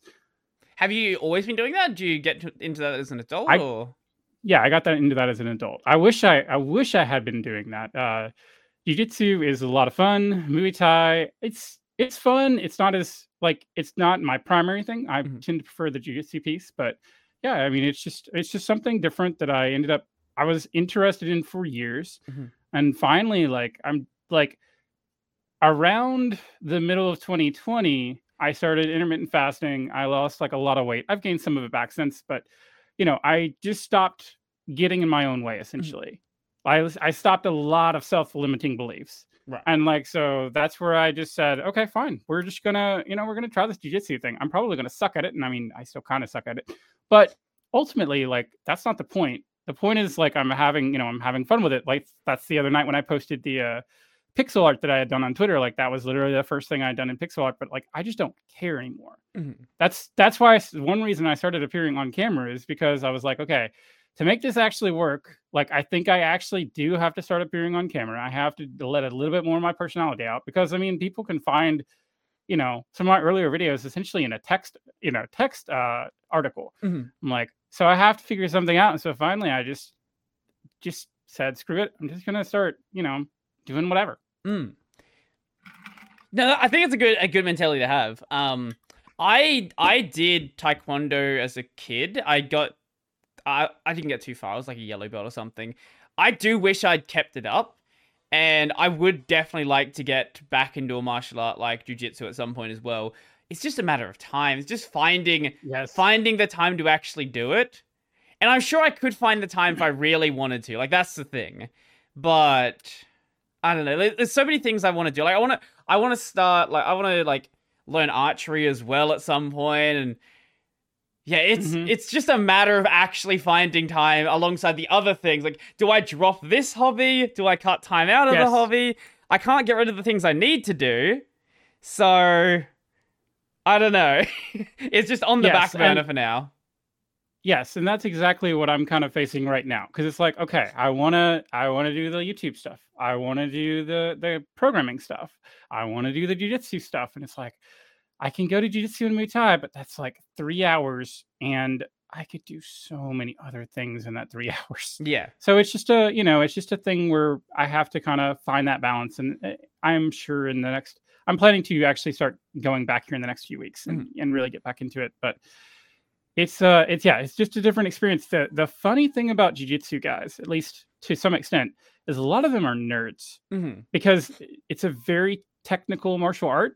So you're having to often think about, okay, so, if this person does this, I'm going to try to do this, and, just kind of start reacting and stuff. But yeah, I mean, it was really kind of crazy how many people there were either like in IT or, some of them were EMTs, just all kinds of different people. And a lot of them were nerds. I mean, I remember various conversations about various anime.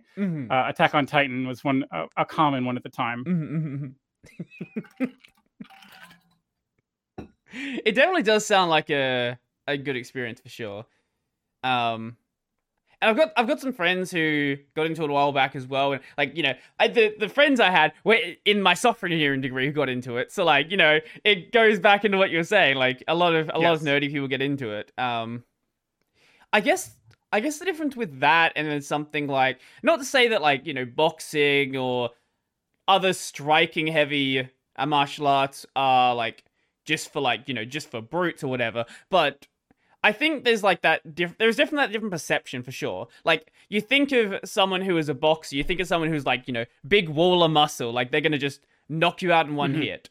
But yeah, with that more technical approach, I can see how that would be like that. Well, and the other interesting thing to me about jiu-jitsu is like so in the gym you're rolling, you're not sparring, you're rolling against another person, and some people you can go and have a very kind of flow roll with. You're not really trying to be explosive athletically, like that's just not what either one of you are trying to do. You're trying to focus specifically on technique or something like that. And then you'll have somebody else where that's what they want to do. They want to go fast. They want to kill you. Especially the teenagers they just want to go as fast as they can. And sometimes they'll get to you and sometimes they won't. But that's the interesting thing to me, is just how technical it can get and how just nerdy it can get at the same time. And the other thing that I would say too is with striking, at least for the nerds, they have to often rely on their brain. So there's only so many times they can get punched in the face, and before they're going to have permanent damage, or something like that. Yeah, and I would not want to get into I liked Taekwondo when I was young, but you don't want to be in a sport where you get kicked in the head. That's not good for you. Yes, for sure. And but yeah, that is something where you have to limit just things like that. You have to limit you have to limit contact. You can't always spar like every day. But in jiu-jitsu, as long as you're willing to tap early and you're not going to do something stupid to, as long as you're not working with someone who's each other. Also, the person you're working with isn't stupid and is going to go too hard when you tap.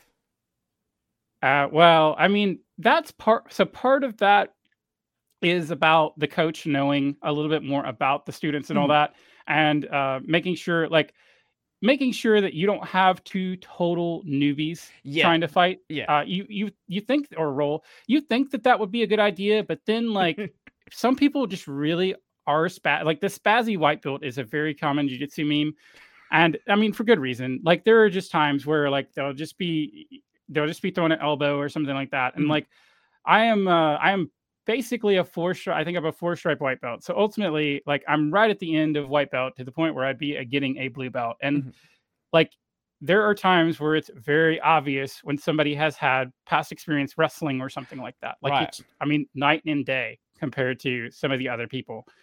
But yeah, I mean, you do have to watch out if you're rolling against somebody newer, because you don't really know what they're gonna do. It sounds like you're kind of like me in this way where it's, I don't understand how people get bored. Like there are too many things that you want to do.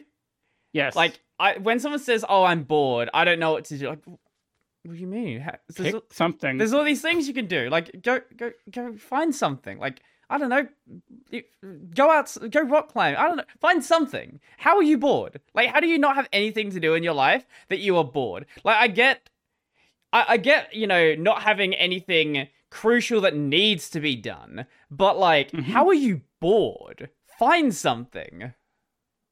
Yeah, and that's and for a while there, like I was getting bored, and that's one reason I really started pushing like to just find more things to do. And so now I have too many things to do. Well, there are certainly like there are boring things you can do. Like I'm sure some of the parts of your job you're not super excited about, but like that's different from just sitting around just doing nothing. Like, that's something you need to do because it's like it's just that it's part of your like daily routine. But and maybe like say you meditate, for example, like maybe you find that boring, but it's going to be good for you. Like there are boring things you can do, but being bored, I think, is a completely different thing. Absolutely. Yeah. Yeah.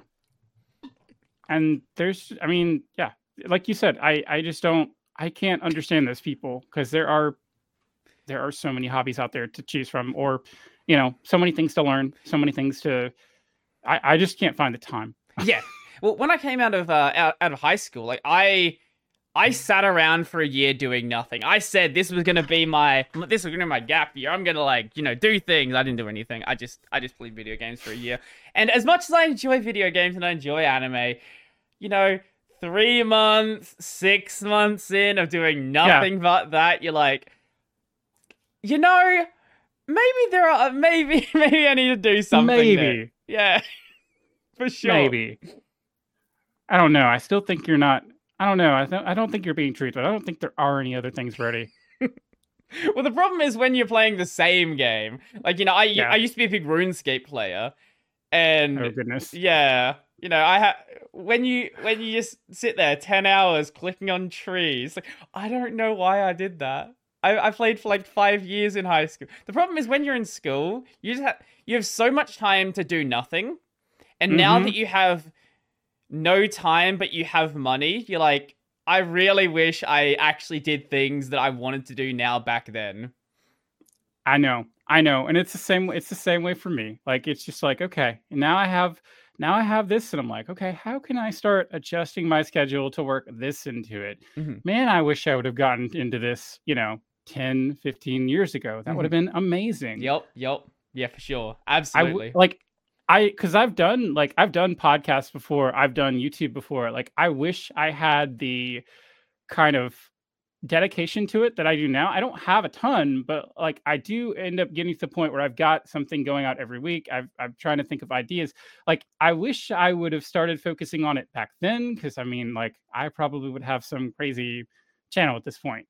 But I didn't, and it's okay. It's not to me, it's like, that's not the end of the world, but it's something where it's like, I wish I had the focus that I have now. Yeah. There's definitely things that I can still work on when it comes to my focus, but I think I've gotten a lot better. Like, I think what's really helped me with that is doing the YouTube and actually like setting my own schedule. Like, I know that if I don't structure my day in a way where I get these tasks done, it's just not going to happen. Like when I was in uni, I just did assignments whenever. I stayed up at night. I did an assignment then. I left an assignment for 3 weeks, didn't touch it.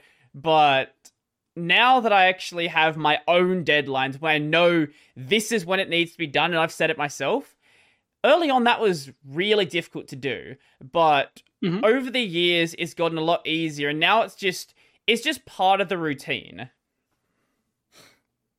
Yeah, and so now I have like every other Friday off that I honestly generally dedicate to YouTube in some shape, form, or fashion. It may be talking with another creator, it may be, whatever. But ultimately, like, I know that I have that time, and like I'm actually right now working on trying to get ahead, because for a while there, like I was just recording a video every week and editing it and uploading it every week. And like right now, I'm really trying to focus on getting a bit ahead, just so that I don't always feel like, okay, well, I need to record tonight because then I need to edit tomorrow.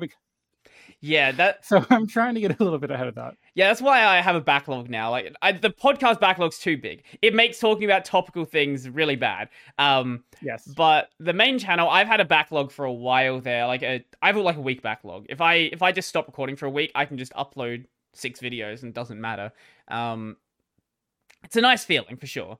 But I don't know. I don't hate. I know some people talk about burnout and things like that.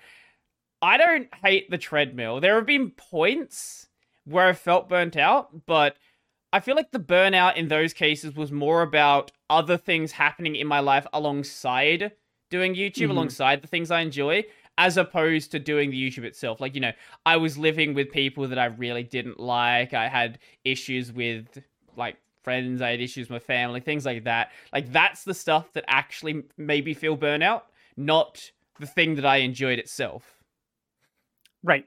And yeah, and I get that. Like that's the thing I think that some people find it maybe weird when I'm like, "Well, what are you doing this weekend?" "Oh, probably YouTube and probably game development." And they're Mhm. like, "Okay."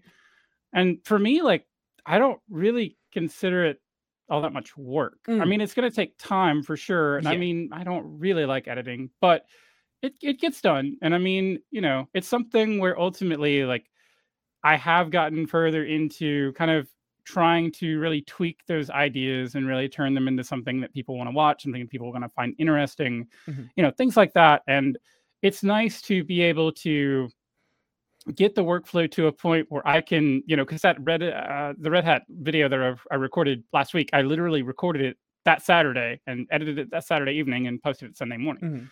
Mhm. I had recorded 2 other videos the day before, and I was intending on posting one of those. But I'm like, well, this is all still going, so I mean, I may as well just talk about it. Yeah. But it was just nice to be able to just, set up what I needed for an outline for a script and just power through it and Mhm. get it done. And it's just cool to be able to do that. And I feel the same way with like game development stuff right now. Like I don't really find it to be work. I feel like even though it's similar-ish to what I may do in my day job, I feel like Mhm. it's different enough that it's just a different focus. Well, on that note, I think that's as good a place as any to end off the show. We've just passed the 2-hour mark, and Okay. surprisingly, our power's not gone out again. Yes, and it hasn't been thundering as much now, so I hope we're in the clear for a little bit. How's it look? Let's see how it is out here. It is very sunny out there. Okay, go out there afterwards. I've got to do some shopping. This morning it was like real cloudy and rainy, and I didn't expect that was too bright. Anyway, let the people know where they can find you and all your stuff. Yeah, so of course on YouTube here, Vashinator there, and then vashhaslinks.com. I have all of my links on that website. So I have my main site and the shop and all that good stuff. And Twitter, of course, is Vashinator7. And I'm generally talking about 100 days of code stuff and coding stuff there. I tend to also post some Linux stuff occasionally. But yeah, the YouTube is Linux open source. Mostly, I think I may talk a little bit of game development as I get further into it. But yeah. Awesome. As for me, the main channel is Brody Robertson. I do Linux videos there 6-ish days a week. By the time this comes out, I don't know what'll be out. Hopefully the Red Hat drama's over. I'm really sick of talking about it, but it probably won't be. I don't know what's coming out because this is like 3 weeks away. Maybe I'll upload my video about why Linux defeated Unix. Yeah, maybe I'll upload that one. I don't know. I'll work it out.